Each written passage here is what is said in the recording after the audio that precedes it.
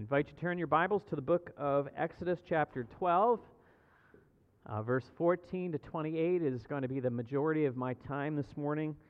I'll be looking at this text, and so page 68 through 70 in your red pew Bible, or if you bring your Bible, you have to make your way there to the second book in the Old Testament. There are quite a few more blanks this Sunday in the handout, in the program, and I'm going to try my best to keep myself moving.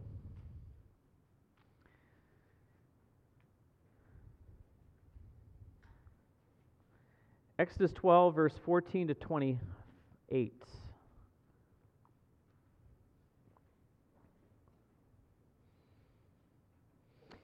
This day shall be for you a memorial day, and you shall keep it as a feast to the Lord throughout your generations, as a statute forever. You shall keep it as a feast. 7 days you shall eat unleavened bread. On the first day you shall remove leaven out of your houses. For if anyone eats what is leavened from the first day until the seventh day, that person shall be cut off from Israel. On the first day you shall hold a holy assembly, and on the seventh day a holy assembly. No work shall be done on those days. But what everyone needs to eat, that alone may be prepared by you. And you shall observe the feast of unleavened bread, for on this very day I brought your hosts out of the land of Egypt. Therefore you shall observe this day throughout your generations as a statute forever. In the first month, from the 14th day of the month at evening, you shall eat unleavened bread until the 21st day of the month at evening. For 7 days no leaven is to be found in your houses. If anyone eats what is leavened, that person will be cut off from the congregation of Israel, whether he is a sojourner or a native of the land. You shall eat nothing leavened. In all your dwelling places you shall eat unleavened bread. Then Moses called all the elders of Israel and said to them, Go and select lambs for yourselves according to your clans, and kill the Passover lamb. Take a bunch of hyssop and dip it in the blood that is in the basin, and touch the lintel, the 2 doorposts, with the blood that is in the basin. None of you shall go out of the door of his house until morning, for the Lord will pass through to strike the Egyptians, and when he sees the blood on the lintel and on the 2 doorposts, the Lord will pass over the door and will not allow the destroyer to enter your houses to strike you. You shall observe this rite as a statute for you and for your sons forever. And when you come to the land that the Lord will give you as he promised, you shall keep this service. And when your children shall say to you, What do you mean by this service? You shall say, It is the sacrifice of the Lord's Passover. For he passed over the houses of the people of Israel in Egypt when he struck the Egyptians, but spared our houses. And the people bowed their heads and worshipped. And the people of Israel went and did so as the Lord commanded Moses and Aaron, so they did. This fall, I had for my first time bread dipped in oil at a local restaurant. Now, I was a little skeptical. I grew up in a kind of a British home context where we just had soggy peas. But I was not disappointed. Wow, that was amazing bread. In fact, I think I gobbled up a little bit too much bread that night. And I would have to be honest with you that bread is my chocolate.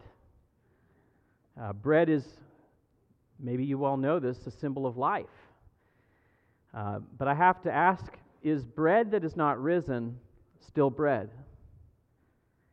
And I find in this text that the prohibition against the use of yeast, or the older term is leaven, to be something highly debated within Judaism and also Christianity as to what the symbol entails, and the prohibition in particular. I'm really looking forward to that Seder meal because I'm hoping to hear the chosen people talk a little bit about that, because even the Passover meal itself, you weren't supposed to use unleavened bread as well as the 7 days. And so I want to hear his interpretation of it. I hope that he doesn't undercut me or I don't undercut him, because it is a debated point. And yet it's really striking that there is a prohibition that is enforced by not, like, if you don't remove the leaven or the yeast from your home, you yourself will be removed from the household of Israel. There are only 2 commands in the law of Moses that carry this kind of weight. Penalty of excommunication. And the first of those is what we find here is in the yeast ritual. And the second is in circumcision. And both of these, if they were not adhered to, indicated that you were truly not a part of the congregation of Israel. And this fact makes the festival of Passover and its attending 7-day celebration distinctive to Jewish identity.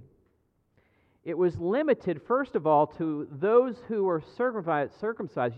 We're going to come up in chapter 12, verse 48. We're going to see you can't just wander into a Jewish household and participate. You have to have the prior rite of circumcision to even allow yourself to participate. And they had to take seriously the call to purify their homes of old yeast. I have to ask, what does God have against yeast? It's not yeast in particular, but old yeast. The old yeast was to be removed from the home, and for a whole week, unleavened or unyeasted bread was consumed. And after that week was over, then you could restart yeast and have a little bit in your home to do a new batch from week to week, or how often it was produced. And this is a very difficult symbol to fully grasp and understand. I think that it's much easier for us to grasp the lamb. That's an easier one for us as Christians. It's clear, abundantly clear in the New Testament that Jesus is the Lamb who takes away the sin of the world. And the significance, or what I've called the upshot of unleavened bread, is much harder to grasp, but I think it's somehow tied to Jesus. And we're going to go on a little bit of a hunt this morning to try to assess and see if we can figure out what this symbol means and what's its intention is for us in Christ. And I'm going to subdivide the text that we read this morning into 2 pieces. Now, we see, if you were here last Sunday, we saw a message that was directed towards Israel about Passover. Some of the details are spelled out. And then we come to this unleavened bread, and then Moses circles back again to talk again about the Passover. So this is a sandwich text, but I'm picking up the last 2 pieces of the sandwich. We're going to start by looking at the Passover, which is in the last half.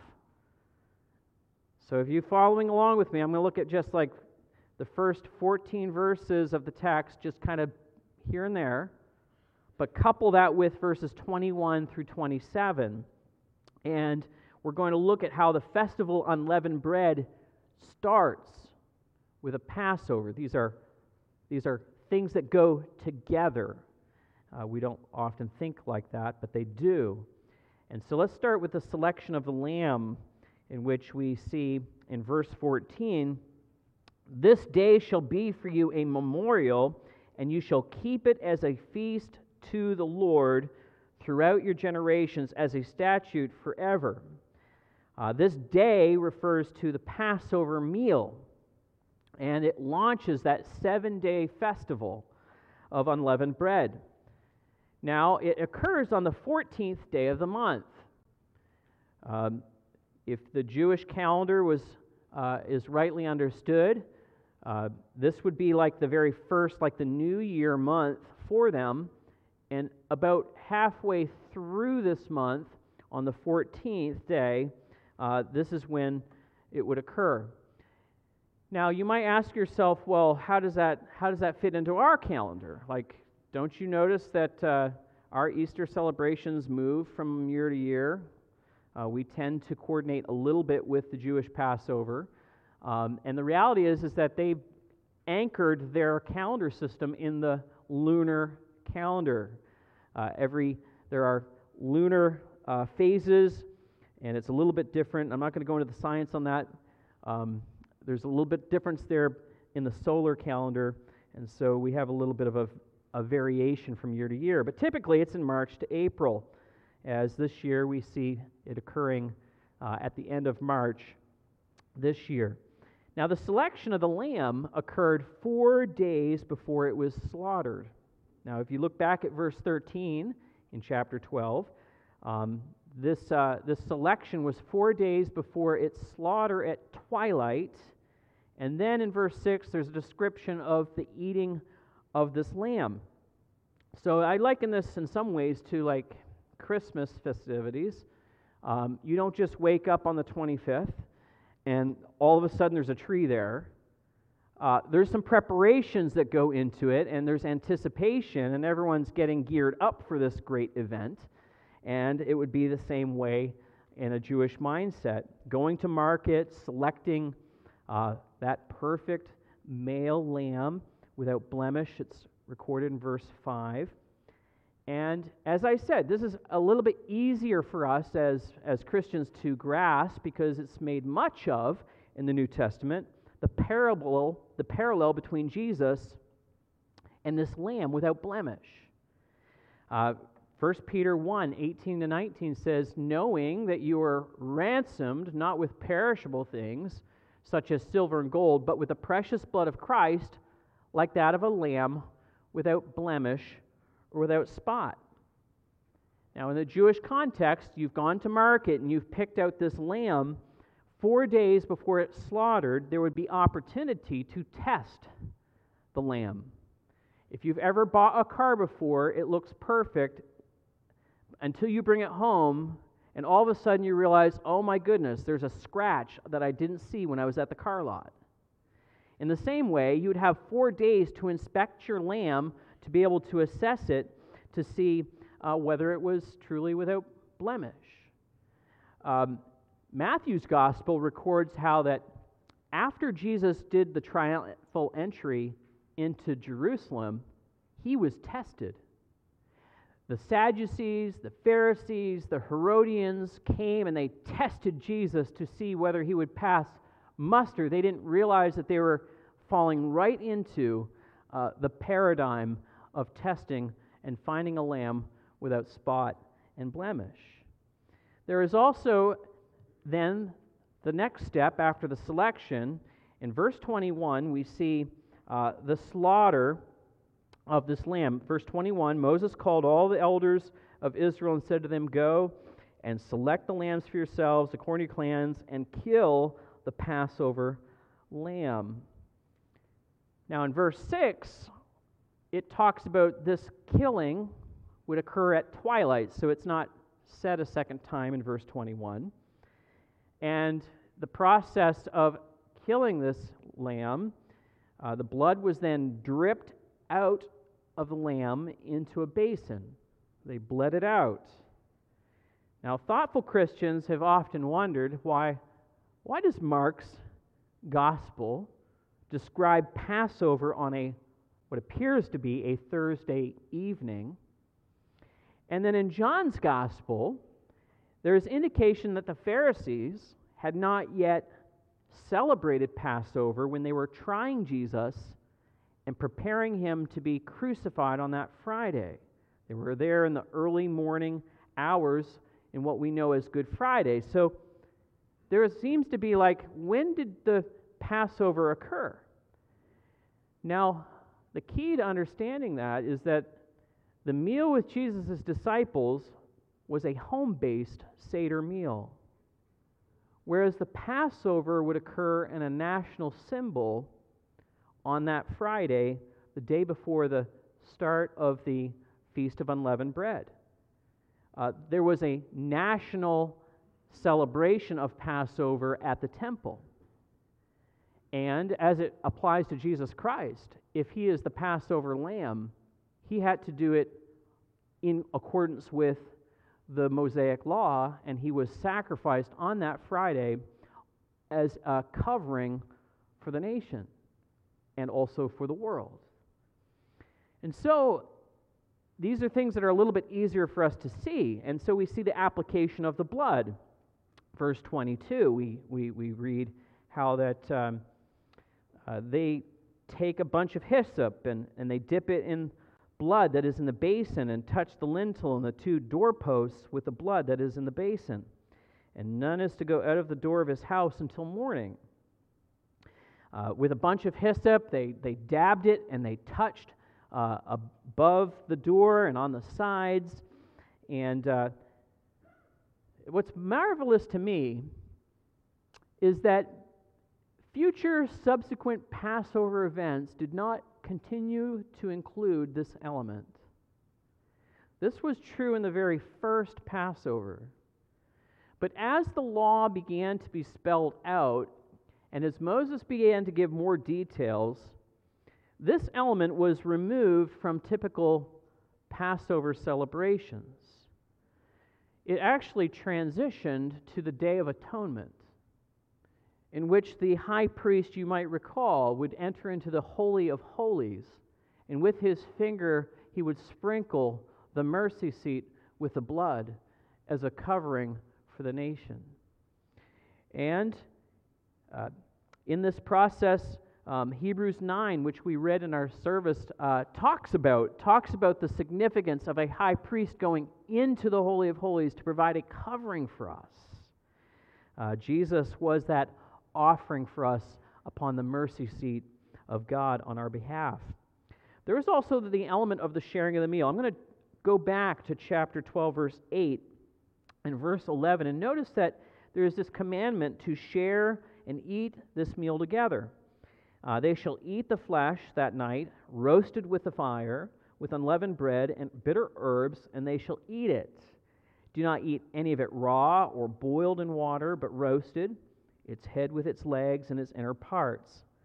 And you shall let none of it remain until the morning, and anything that remains until the morning shall be burned. Now, this meal would have been eaten together as a family and perhaps with some neighbors. There was a communal aspect of this. And the whole lamb was roasted, entrails and all. There was no gutting out. Yes, there was a bleeding out, but there was not a gutting out of this animal. And they were to eat with their traveling clothes on. They were instructed that it's very likely that you're going to get a call to leave, and you've got to be ready. It's like Sunday morning. Sunday morning's hard to get the family out the door. It'd be nice if we just went to bed with our going away clothes, right? Going to church clothes. And then we go right to church. That would be great. But the idea of preparation and the meal consisting of, notice, roasted lamb, unleavened bread, and bitter herbs. Now, the removal of leaven affects taste. And the texture of bread changes dramatically with the absence of leaven. I believe that this is complementary to the bitter herbs. In a typical Jewish home, a dinner would finish with a sweet tray as a dessert. And in this case, it's not sweets, not uplifting things, it's bitter herbs. And I see these things as complementary. Now, we read that as the death angel passes by, the door frame provides protection. It's not a time for flippancy. It's not a time for frivolity. It is a time for sober reflection that God has made a covenant with you and He's going to protect you. Be sober. Be vigilant. Be ready. There's protection that is communicated with and also that this is a time of instruction. Let's go back to the latter part of the chapter, verse 23 through 27, and we see The instruction about what's going to happen in the evening as the death angel, the destroyer, comes. And this is going to be something that will be observed in perpetuity. This will continue on forever within Jewish communities. And it says in verse 26, when your children say to you, "What do you mean by this service?" And you shall say, "It is the sacrifice of the Lord's Passover, for he passed over the houses of the people of Israel in Egypt, and when he struck the Egyptians, but spared the houses." It's a time of instruction. There is a time of protection. But I believe the swabbing here of the doorposts have a significance beyond this rite of protection. Archaeologists have found in similar substrata and time periods the practice of coating door frames with bright colored hieroglyphics, and this was done by the elite culture to signify that this was the home of a person of significant stature. And I see in this that there's very possible that in the framing of the door with the blood, it's an indication that this is ownership by God Almighty. That when the destroyer comes through, it's not, these people are owned by God, and they're to be protected forever.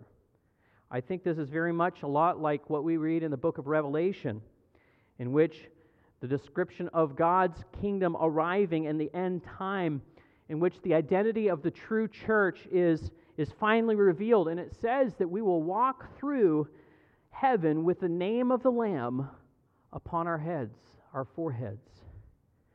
This contrasts in the book of Revelation with those who will adopt the name of the beast and have on their foreheads his name and his mark.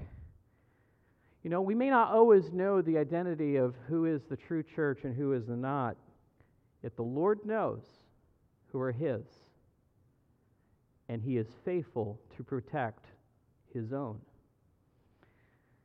Protestants rightly see the finished work of Christ as that one once forever settled event in which the blood is applied once for all. Yet we tend to miss the significance of the Passover lamb, which inaugurated a festival of 7 days of unleavened bread. What's the significance of that? And so the balance here, I hope really just to set up and try to show you the significance.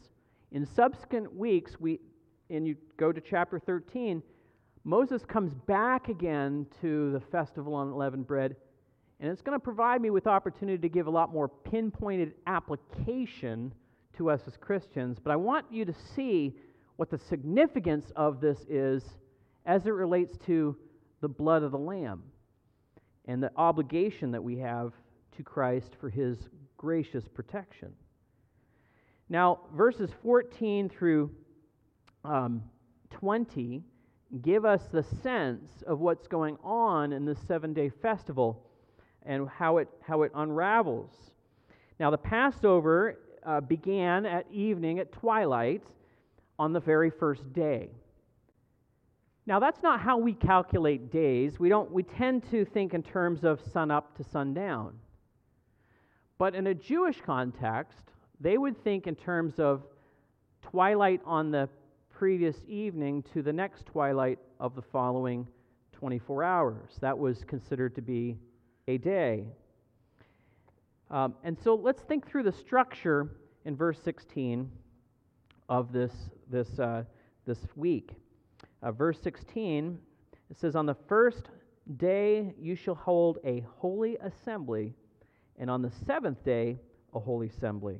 No work shall be done in those days, but what everyone needs to eat, that alone may be prepared for you. After the evening in which the lamb was slaughtered, there would be a holy assembly in the following day." Like in the morning, you would get up and you would go out with all of your neighbors, and you would assemble together in the public area, and no work was to be done except the necessary preparation of food. And during this day, there would be probably what we might say is like a church service. Like, people would gather together and they would sing the Psalms, they would hear scriptures read, there would be reminders of God's grace and deliverance from Egypt. And during the week, from the first day to the last day, there were extra sacrifices that would take place in the temple. And this festival was considered the beginning of barley harvest in Palestine. It was also part of one of 3 pilgrimages. So while at some point in your life you would want to travel with your family to Jerusalem where the temple was and to celebrate a Seder meal there and also participate in the festivities around the temple. This was a glorious time, and there were many pilgrims in Jerusalem when Jesus was going to be crucified. You might remember that after the crucifixion, there were people walking on a road to Emmaus. And after the festival and the holy day, people would enact the travel again. And it would be a reminder that their ancestors left Egypt and they traveled. That travel group was particularly noteworthy because who was with them? Jesus, the resurrected Lord, was with them. And they sat down and they broke bread together. And they would have broken unleavened bread together. Now, there was removal of yeast that was prescribed in verses 15 to 19. 15 and 19, excuse me. It repeats twice. And several times here, Moses repeats this, that you've got to remove the yeast from your house. You can't eat any of it. You can't have any bread that has this in it. And in verse 15, at the last part, there's this prohibition, as I said, against eating of yeast. And if there was a refusal to conform to the pattern, they would be removed from the congregation. Now, excommunication is a heavy, heavy thing. But it's heavy because to disobey this was an indication that you were being irreverent, that you were insincere in your faith to God. He was incredibly gracious towards you. And so now I want to ask of this text, and I want us to think about, what does the absence of yeast communicate? First, what is yeast? Yeast is an organism that brings taste. It extends dough through fermentation. And fermentation is a process in which it cycles through its life. Fermentation occurs, and there's some alcohol that's created in fermentation. There's carbon dioxide. And when bread, you didn't think you were getting a science lesson this morning, did you? And that carbon dioxide inside the dough expands and lifts and causes the dough to rise. We had a little debate in our house whether yeast is a bacteria or a fungus. And I got on the losing side. I thought it was a bacteria. But no, it's actually a fungus. And yeast combined with various grains as it ferments produces a variety of flavors that we enjoy in the marketplace. I mean, Italian bread is Italian bread because of the yeast that's used. Sourdough, multigrain, rye, they all taste better with yeast. There's something else that we need to take note of.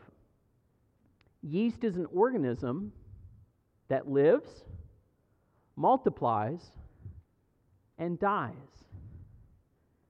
I read the other day that you can actually go on Etsy and you can purchase a starter dough that has an ancestry of 1,000 years. originating all the way back to Wales in the 900s. And I thought to myself, how in the world is that possible? Who even verifies that? Like, do they have like a board of certification where you can get a certificate and hang it on your wall that you've got the starter dough that came all the way from Wales?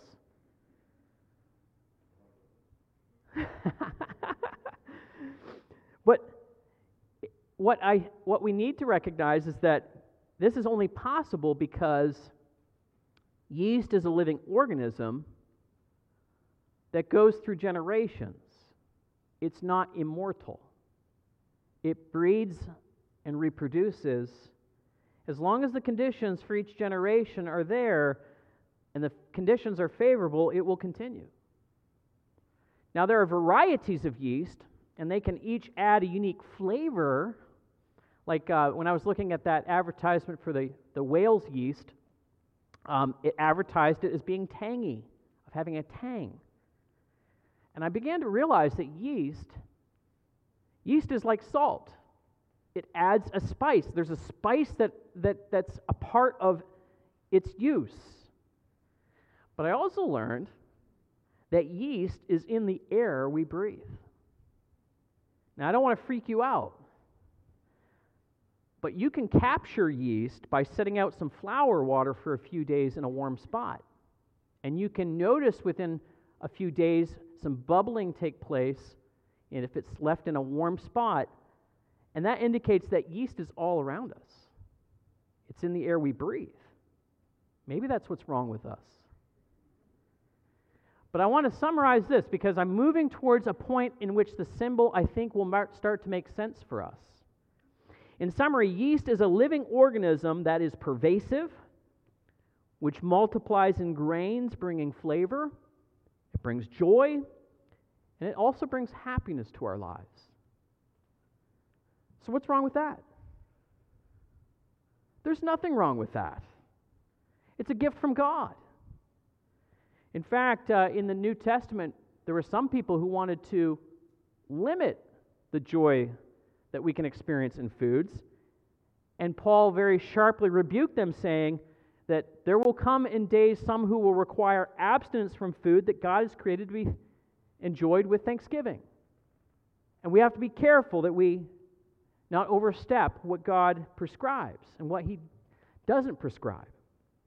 So what do you think is the significance then of this natural life-giving, joy and gladness being removed from the bread that's being created? Well, here we are. We're getting to the significance. The significance of yeast's absence. Now, Jesus never he never missed an opportunity to use an object lesson in his teaching or to explain the rituals that were in the law of Moses. In fact, when feeding the 5,000, just before the feeding of the 5,000, John's gospel takes note that now the Passover, the feast of the Jews, was at hand. That's very significant because Jesus demonstrates that He can multiply the loaves not naturally, but supernaturally. What multiplied the loaves? Was it the yeast? Was there multiple doughs rising? Was active yeast found? No. It was Jesus. On the other side of the lake, the multitudes followed looking for more of that bread. They wanted that bread. And Jesus told them that this was the case. They were looking for bread. He said in John 6, "Truly, truly, I say to you, you are seeking me not because you saw signs, but because you ate your fill of bread. Do not work for the food which perishes, but for the food that endures to eternal life. I am the bread of life, and whoever comes to me shall not hunger, and whoever believes in me shall never thirst. But I say to you that you have seen me, yet you do not believe. You see, Jesus fed them with physical bread until they could no longer eat anymore. They were completely satisfied until they weren't. Okay, so what about this unleavened bread? Hold on. Remember that the lamb and the unleavened bread are to be understood together. The Passover meal replaced the sweets and the desserts with bitter herbs. The sweet bread was removed with bland, unyeasted bread. And I believe that what this is intended to communicate, that this was a symbol to be taken together of the singular wholeheartedness that is required to come to faith in Christ. That we put aside all luxury, we put aside all opulence, we put aside the distractions and the cares of this world, the things that most people are looking to satisfy themselves with, and they come to Christ for their satisfaction. Now, we're not intended to have a permanent removal of joy and gladness from our lives. It was a 7-day ritual. But I believe that during that time period, it was designed to focus one's heart on God who saved them by the suffering of the Lamb. And the continuity of eating unleavened bread for a week communicates that we're taking this seriously. We're going to be a serious covenant partner because of His loving bonds of grace towards us. And because we are saved by grace alone through faith in the sprinkled blood of the Lamb, it's not that we now indulge in sin. That's not the message of the gospel. We come by grace alone through faith, and now we respond wholeheartedly with sincerity of heart, not allowing the distractions and the cares and the joys of this world to take our eyes off of Him. Worldliness is a kind of carelessness. I've recently been diagnosed as a pre-diabetic. And this means that I have to be careful about the kinds of things that I eat. It means I can't eat anything fun.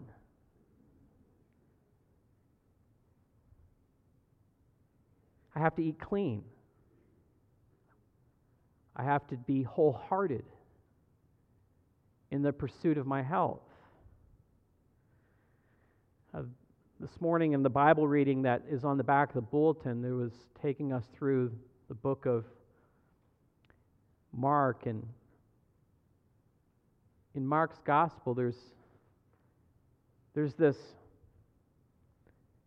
story that occurs in which Jesus engages with a young rich ruler who says to him, what do I have to do in order to inherit eternal life? And Jesus said to him, have you kept the commandments? And he says, yes, I've done all this from my youth. And Jesus looked at him and loved him and then said to him, there's one thing missing. Sell all that you have and come and follow me. And I think this resonates, and it ought to resonate with us as Americans.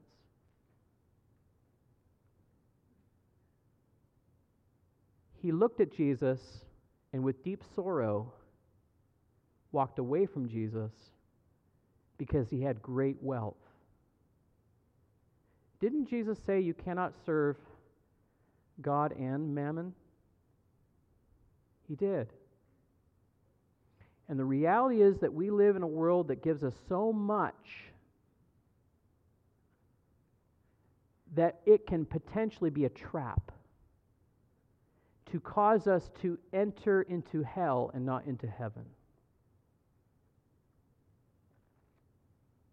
I don't believe that Jesus for a minute was saying that you have to sell everything. Like, he doesn't call all of us to do that. But what he does call us to do is to respond to him with sincerity of heart, wholeness of heart. And as Christians, we are called to eat clean. I mean, we don't have to get out the kosher charts and do all of that. But we're called to live a life that's freeing ourselves of worldliness. Because it's a distraction. We are called to follow Christ because we love him with all our heart, all our soul, and all our mind.